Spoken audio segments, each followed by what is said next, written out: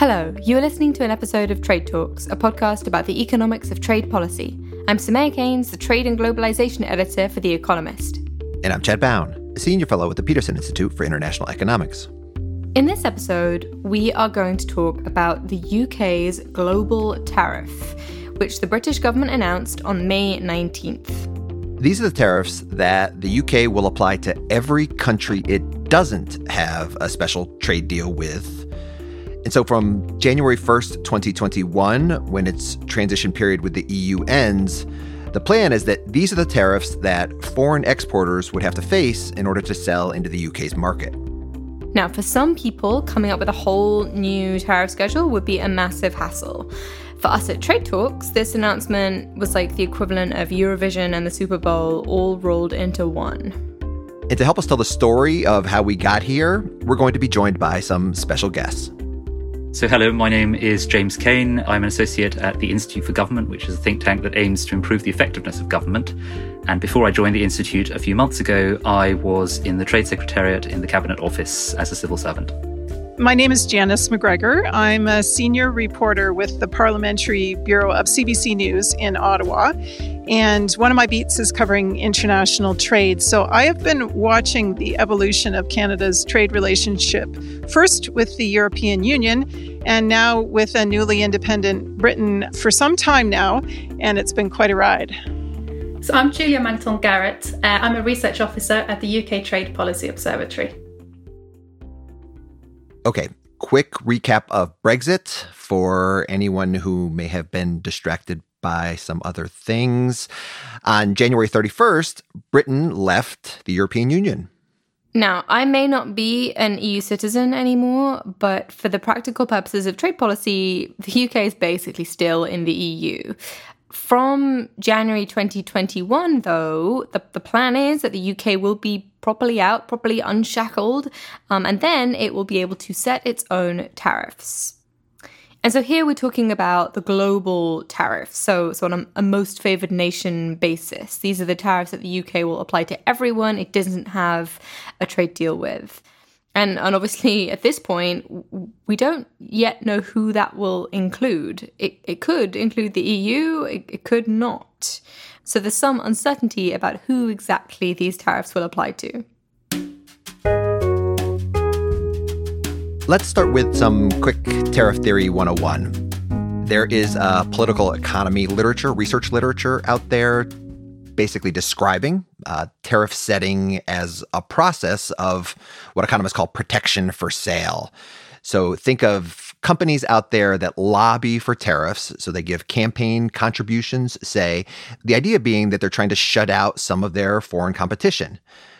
Now, here, it could be that the UK just has a different balance of defensive interests for some of their industries than the EU does, and maybe in some instances doesn't want the higher EU tariffs that it would otherwise get. Or it could be that there's some industry lobbying going on that they actually want lower tariffs. Maybe they want lower tariffs for cheaper components, products that the UK doesn't actually make. And obviously, consumers could benefit from lower tariffs and prices on things too. And for a country that's thinking ahead and looking forward to future negotiations, you might set some high tariffs today so that you have something to bargain away in the future with future trading partners as a point of negotiating leverage. I guess on a less forward-looking basis, you might also be worried about just handing out zero tariffs because that might undermine trade preferences that you've already given in past trade deals. So moving on to the real world, things can get even more complicated than the theory. The UK has to decide on two sets of tariffs. It has to decide its tariff commitments at the World Trade Organization, so it's bound tariffs. And then it has to decide the tariffs it's actually going to apply, and those can be lower. And the UK actually announced its bound tariffs already. It announced them 2 years ago, in fact. And on those bound tariffs, it turns out that apart from some tariff rate quotas for agriculture, the UK pretty much did a copy and paste of the European Union's external tariff. Here's James Kane explaining why. The position that the government was adopting at the time was that the creation of a new UK tariff schedule was what they called a technical rectification. So what the government wanted to avoid was a modification of the UK's schedule that would require full negotiation with other WTO members. And so by keeping everything exactly the same, it made it more plausible that it was just a sort of technical edit like countries sometimes do when they change their currency. Okay, so it looks like here, when setting the UK's tariff commitments at the WTO, it basically wanted to avoid a negotiation, and fair enough. So Chad just said that the UK did have to change some tariff rate quotas. Essentially, those had been set for the whole EU, and they needed to be adjusted down so that the amounts set in the quota matched the size of the UK market. And even just sorting out those has been a complete nightmare. It still hasn't been agreed at the WTO because of objections from other members. But overall, these bound tariffs are important for at least a couple of reasons. For one, they give importers and exporters certainty that these are going to be the maximal tariffs, that any applied tariffs won't rise above those particular rates. And that's nice for folks that might need to make investments to know about how big the market's going to be in the future. And they're also the tariffs that the UK would negotiate over if there were another one of these WTO rounds of tariff cutting negotiations. Yeah, I'm not going to hold my breath for that. Okay, so that's the bound tariffs. But now let's move on to the more interesting policy change here, which relates to the tariffs that the UK is actually going to apply. And the announcement on May 19th was not the first time the UK government had tried to set these out. The first announcement was in February of 2019, just before the government was threatening to crash out of the EU without a deal. And those no-deal tariffs were only ever supposed to be temporary, and so sort of an emergency schedule, which would have applied for just 1 year while the government was working out what was going on. It would have applied to pretty much everyone, including the EU.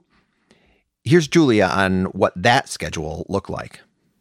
The UK's no-deal tariffs, they were a pretty big shift away from the EU's external tariff. In fact, under the no-deal tariffs, that would have meant that about 95% of all of UK's tariff lines would have been zero. That compares to around 26% of tariff lines under the EU's tariff structure. And although some tariffs remained on things like meat products and textiles and cars, even there, the tariffs were reduced compared to the original levels. So the no-deal tariffs would have been a substantial liberalisation of the UK's tariffs. Now, to understand why the government did this, you really need to remember just how disruptive people were worried that a no-deal Brexit would be. Here's James. So when we were developing the schedule, when the schedule was being developed back in 2018 and early 2019, the fear was that the UK would be crashing out of the EU very shortly, that you would be left with a complete legal vacuum in effect. The UK would be out of the EU, but it would have no ties whatsoever with the EU. Not even the withdrawal agreement. This would have very significant economic repercussions. There would be massive disruption to supply chains as UK hauliers couldn't get access to the continent. And also a lot of institutions like the Bank of England and banks generally were predicting very sharp falls in sterling. And this already created a very serious risk of inflation, to which it would hardly be desirable for the government to add by installing new tariffs and so driving up prices in the UK. It will surprise no one to learn that there are some sensitive agricultural interests in the UK. I think British farmers are as unexcited about foreign competition as farmers anywhere. But in this case, it seems that other interests were more important. So the UK imports a very large proportion of all the food it consumes from the EU, about 40%. And EU agricultural tariffs, the tariffs that were found in the UK's bound schedule because it was just a copy of the EU's tariffs, are extremely high. You've got some tariffs on products like beef that are well above 60%. So if you take a combination of importing a lot of food from the EU and very high tariff rates, you've got the risk of driving up prices very significantly on food. And food, of course, is particularly sensitive because it has really significant distributional consequences, given that the top decile of the population spends about 10% of their income on food, while the bottom decile spends about 30% of their income on food. One other quick note on the process here at the time, which was that these no-deal tariffs, they were just simply announced. There was no formal consultation with the public on those. Yeah. Now, there was a debate going on within the government, obviously. And my understanding is that some were arguing at the time that actually, no, this no-deal tariff schedule should be higher. If they announced higher tariffs, then that might actually give the UK leverage and convince the EU to make crucial concessions. Obviously, those arguments did not win the day. And so we got the no-deal tariff schedule that we did. So the government publishes these no-deal tariffs, which are pretty low, and that then generated some problems. At the time, the UK was having informal discussions with other trading partners, like Canada, and trying to replicate the trade deal that Canada already had with the EU. Here's Janice McGregor, who was watching everything from Ottawa at the time, on how the Canadian government reacted. Well, when I wrote about that, I characterized it as stop the bus, because they had been in these informal talks about rolling over CETA, their trade deal with the European Union, to have most of it continue to apply to the UK. But then, when the rest of the world was going to have this really sweet low tariff deal with the UK, they thought, why would we continue the concessions that we offered Europe under these circumstances? What's in it for us? We can get low tariffs, no tariffs for free. We don't have to be giving up any concessions. So they just hit pause. And they told the UK, look, figure out what your relationship is with the EU. Once you have that worked out, come back. We'll talk about what we need to negotiate. But in the meantime, I think the Canadians just didn't see a lot of urgency in continuing to negotiate bilaterally with the British. That moment, the Canadians saying, whoa there, stop the bus, that probably wasn't that fun for the British. And that moment really marks a change in their strategy, which brings us on to the list that they published on May 19th. So this isn't the no-deal tariff schedule anymore, but the real global tariff schedule, the global tariff. And this time, there was a public consultation process, so well done. And in some respects, they came up with some tariffs that look like they are, somewhat in line with economic theory. And so they did propose lowering tariffs on inputs, and they cited evidence that, in particular, small and medium-sized companies would benefit from that, and that lower tariffs on inputs were associated with increased exports, and that those parts could then be used to make finished goods for exports. So they recognized the economic relationships there. And they also proposed removing tariffs completely on products where there were zero or not much production at all in the UK. There is already a tariff suspension list where the UK suspends tariffs on goods that aren't sufficiently available in the EU market. And so those tariffs would be based on that list. The government proposed a few other changes to the EU tariff schedule that it was basically inheriting. They suggested a few things that could simplify it. Now, obviously, this is kind of hilarious in an overall process of Brexit that's going to massively increase red tape for businesses. But let's just, taking this tariff schedule in isolation, they proposed removing nuisance tariffs, which they defined as a tariff of 2.5% or less. I personally enjoyed the idea that the American 2.5% tariff on cars might qualify as a nuisance tariff. And the idea is that, a nuisance tariff costs more to collect than the revenue that it generates.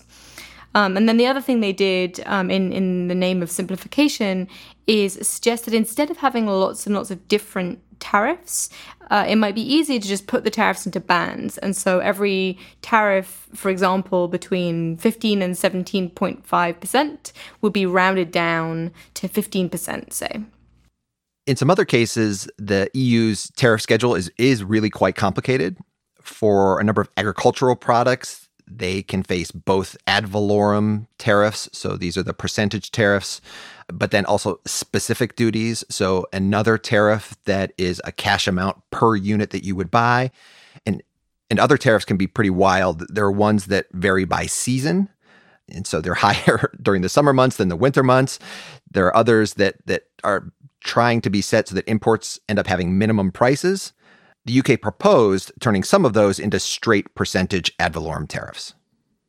The UK also suggested getting rid of the EU's mersing system, which is this really weird system of calculating tariffs for things like biscuits. So the idea is that instead of setting the tariff by product, you set it by the amount of ingredients in the product. So the rate is some formula of the tariff on flour, butter, and sugar. So, yeah, I mean, it basically means that you end up with around 13,000 different tariffs on different types of cake and stuff like that. So the UK government proposed ditching that. And one last thing, and this really wasn't about simplification, but they did also propose cutting tariffs on environmentally friendly products or green goods. So you put all this together, and there's lots of proposals. They got over 1,300 responses to the public consultations. Broadly, respondents were pretty much in favor of the general gist of what the UK government seemed to be trying to accomplish with this process. And so when on May 19th, the government announced its global tariff schedule, it's unsurprising that they went for a lot of what they had originally proposed they might do. The government decided to scrap tariffs on around 100 environmentally friendly green goods as proposed, and that includes things like trees, turbine parts, waste containers. So not environmentally friendly, but fine. Cars will actually keep their current tariffs, which according to the government consultation document is to, quote, support the automotive sector in light of broader challenging global market conditions. I wonder if that's COVID related. Here's Julia on what else they did. So about 40% of the tariff lines have been simplified. That mostly means that they have been rounded down to the nearest standardized band. But it also includes some products that had previously faced specific tariffs that now have been converted into simple percentages. So an example of the rounding down can be seen, for example, on suitcases, which under the EU's tariff faced a tariff of 3.7%, but it's been rounded down now to 2%. So one example of one of these specific tariffs that have been simplified is a tariff that under the EU's tariff schedule was 8.3% plus 17 euros per 100 kilos. So it had two different components to it. Under the UK's new tariffs, that product simply faces a tariff of 8%. So that is a way of making it a bit easier to understand. It doesn't affect all the specific tariffs by any means. It affects about 10% of all the non-ad valorem tariffs. Okay, so the government could have gone a bit further if it had wanted, maybe on this simplification drive. On those other simplification things, it also was a bit more cautious than what it had set out initially. Maybe 2.5% is high enough for people to care, and so only tariffs below 2% got cut. Those are those nuisance tariffs. And on the other simplification proposal they had to put the tariffs into bands, the government was actually also a bit more cautious than what they had initially proposed. So they had proposed essentially bands of 2.5% between 10 and 20%. So a 19.5% tariff would be rounded down to 17.5%. Now, obviously, the wider the band, the bigger the potential tariff cut for products near the upper limit of the band. And so what the government did is it said, we're not so sure about those kind of super wide 2.5% tariff bands. We're going to have a 2% tariff band. And so the 19.5% tariff would only be rounded down to 18%. So it basically turns out that simplification means even numbers. This decision has come in for some criticism from various observers. Julia wrote a blog with some colleagues at the UK Trade Policy Observatory in which they said the point of using these tariff bands is actually to make it harder for companies to lobby for their own special higher tariff. And so, really what you want is wide bands so that when a company says, hey, we want this 0.5% advantage over our competitor, the government says, no, sorry, these are the bands. We're not giving you those kinds of preferences. And so the criticism was that bands of 2% are really not going to be very effective in strengthening the government's hand when it comes to denying companies tariffs. So that's tariff simplification. On the issue of cutting tariffs for intermediates, so intermediate inputs, the government could also maybe have gone a little bit farther than they did. Here's Julia again. So overall, out of the products that we can identify as intermediates, about half of them still have tariffs applied on them. Now, you can see some examples of theory working in practice. The ceramics industry, which is very worried about foreign competition, they did get a tariff which they didn't get earlier as part of the no-deal tariff list. And agriculture got more protection in this list than they did in the earlier one, too. We asked Julia how radical she thought this global tariff was. Well, overall, it's less radical than the no-deal tariffs, but it's still a pretty big change. So around 66% of tariff lines have been changed to some extent. And we estimate that if we exclude the specific tariffs, under the UK's new tariff schedule, the weighted average tariff would fall from around 2.1% to 1.5%. Big picture, the structure of this more recent tariff schedule is, in a number of ways, quite different from the earlier no-deal tariffs. There, the baseline was basically zero, and there had to be a good reason to protect a particular product. And with this later one, the baseline was essentially the EU's tariff schedule, with changes being justified for either reasons of simplification or some other economic or strategic rationale. Let's go on to the strategic reasons then why you might want to keep some tariffs high. And so the first is that the UK wants to maintain its trade preferences for some developing countries. And so you can see this in the list on things like bananas or cane sugar. And they have been protected pretty explicitly with the objective of helping the poorest countries actually sort of maintain their access into the UK market. The fear is that if you just cut those tariffs to zero, then they'd get outcompeted by the giants of the world, and they'd stop benefiting from trade preferences as part of things like the GSP program. Separately, obviously, you might also want to keep tariffs high so that a trading partner will compensate you to bring them down. Here is James. So the priority in the new tariff schedule is clearly much more oriented towards getting a good deal with countries with which the UK is negotiating. So in the first place, the EU, but also the US and to a lesser extent, Japan, Australia, and New Zealand. This is very visible in some of the odder aspects of the tariff schedule, particularly if you look at food. So we can see this if we think about oranges. The UK's got quite a high bound tariff on oranges because the EU does, because it grows a lot of oranges in southern Spain. In the no-deal tariff schedule, there is no tariff on oranges at all. The UK doesn't produce oranges. There is no domestic industry to protect. And so the tariff is cut to zero. In the new tariff schedule, there is a tariff on oranges, and to make matters odder, it's actually a seasonal tariff on oranges. So it's higher in the winter than it is in the summer. The reason for this, of course, is that Spain produces oranges in the winter and not in the summer.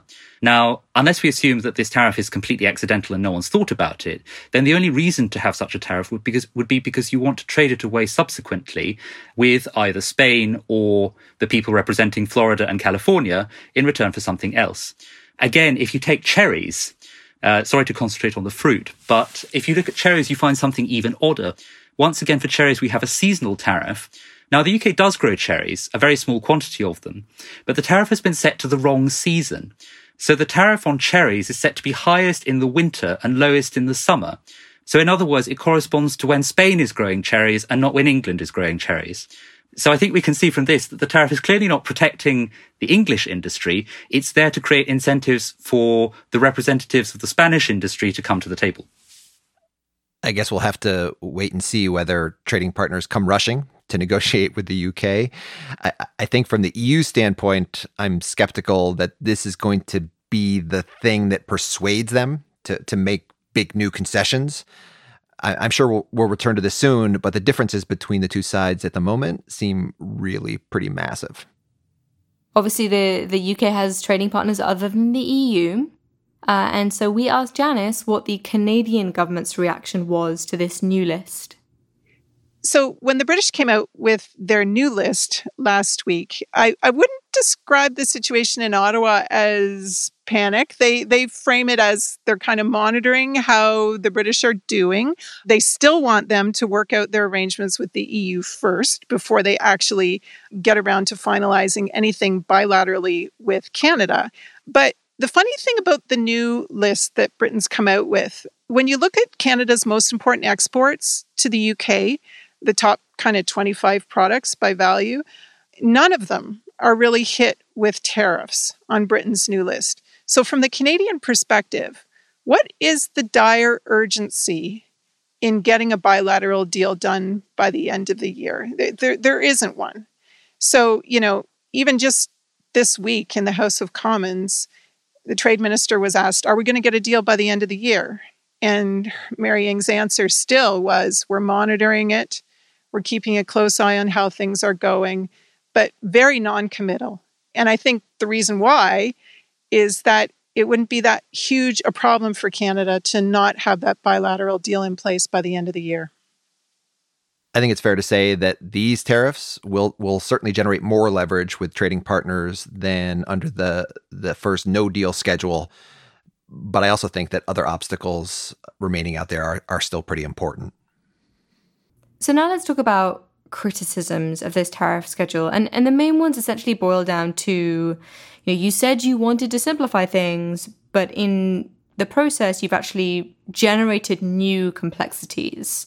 And it's not clear that the benefits are so great that they outweigh the costs. The first additional complication introduced by this new global tariff involves trade between Northern Ireland and the rest of the UK.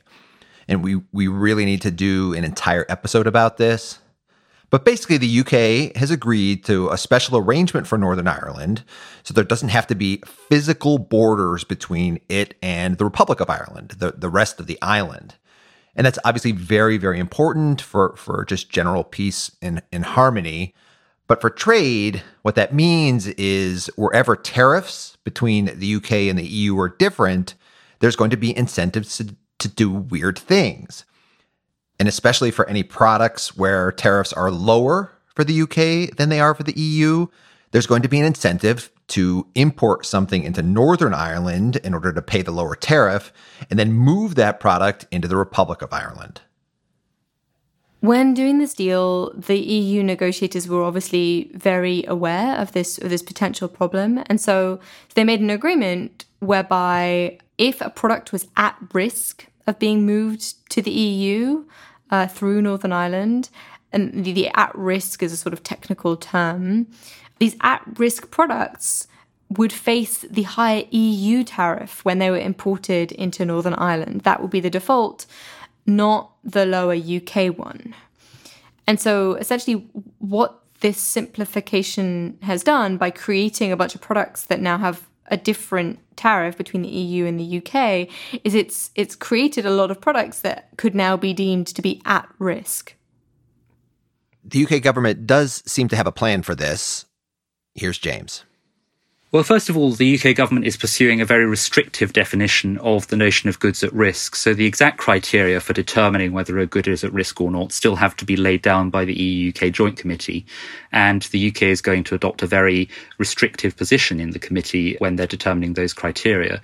The second reason is that the UK is planning to take full advantage of the provisions in the withdrawal agreement in Article 5.6, I think, of the Northern Ireland Protocol, which allow it to reimburse the EU duties that it has been obliged to charge on goods being imported, provided it doesn't exceed EU limits on state aid. And so its plan looks set to be to charge those duties, but then subsequently either waive the debt that the importer has incurred to the customs authority or just to refund the money that it's already paid out. So charge the tariffs, then get reimbursed. Sounds super, super simple. The other big problem that tariff differences between the UK and the EU creates goes back to one of my favorites, rules of origin. Basically, rules of origin exist because you're worried that some other country is going to take advantage of trade preferences that they didn't negotiate. So suppose the EU has tariffs of 100% on some car part, and the UK also has tariffs of 100%. Then the EU isn't so worried about allowing non-UK content into a car to enter into the EU tariff-free because it's facing the same tariff it would face if it had come in directly into the EU. But now, suppose the UK drops its tariffs to 0. So now the EU is worried, right? There's this big incentive to import first into the UK and then into the EU through the trade deal. And so with these big tariff differences, the EU is going to have to be much tougher about rules of origin. And that could really complicate discussions with the EU. Rules of origin are not the easiest things to negotiate, even at the best of times. Okay, final big hot take on what the UK is doing here with its global tariffs. To me, looking at this from Washington, it actually looks somewhat reasonable. Take this idea of the UK actually cutting tariffs on parts and components to make sure that their companies can get access to the inputs that they need to stay involved in global supply chains. That's a bit of a foreign concept in other countries at the moment, especially here in the United States. Think about what the Trump administration did for the NAFTA negotiations, the restrictive rules of origin that they had for automobiles. In the trade war with China, the tariffs are mainly hitting inputs. This goal seemingly of decoupling and moving supply chains back to the United States. So I think for bucking that trend, I say to the UK, well done. Yeah, I mean, the UK is doing some other things to rip itself out of the supply chains that it is involved in. So we should also bear in mind that kind of wider Brexit context. I guess my final hot take is, one that others have made, which is that this might not be the last word when it comes to a tariff schedule, right? This tariff schedule clearly assumes that there will be a trade deal with the EU, right? James pointed out that in having, a super high tariff on beef, where the UK imports 35% of its beef from the EU, is probably not sustainable in the event of the UK leaving the transition period without a free trade deal. Others have also put numbers to this. Dmitry Grozubinski, who's a trade consultant at Explain Trade and also a kind of master of Twitter, he calculated that under the new tariff schedule, 85% of food imports from the EU would face tariffs of over 5% or new specific duties. That's almost 40% of all agricultural produce in the UK. That's a lot. And so who knows? Maybe at some point we'll have another tariff schedule to talk about. And on that note, I think we should end. That is all for Trade Talks. Thank you so much to James Kane of the Institute for Government, Janice McGregor of CBC News, and Julia Magnan-Garrett of the UK Trade Policy Observatory. Thanks as always to Colin Warren, our audio guy. Do follow us on Twitter. I'm at Samaya Keynes. And I'm at Chad Bown. And we're on @trade__talks. That's not one but two underscores, @trade__talks. Because two ways of pronouncing schedule or schedule are better than one. And I haven't really decided which one I'm using, but I'm just going to alternate at random. Keep you on your toes. It's schedule. What are you talking about? Or schedule. Who knows?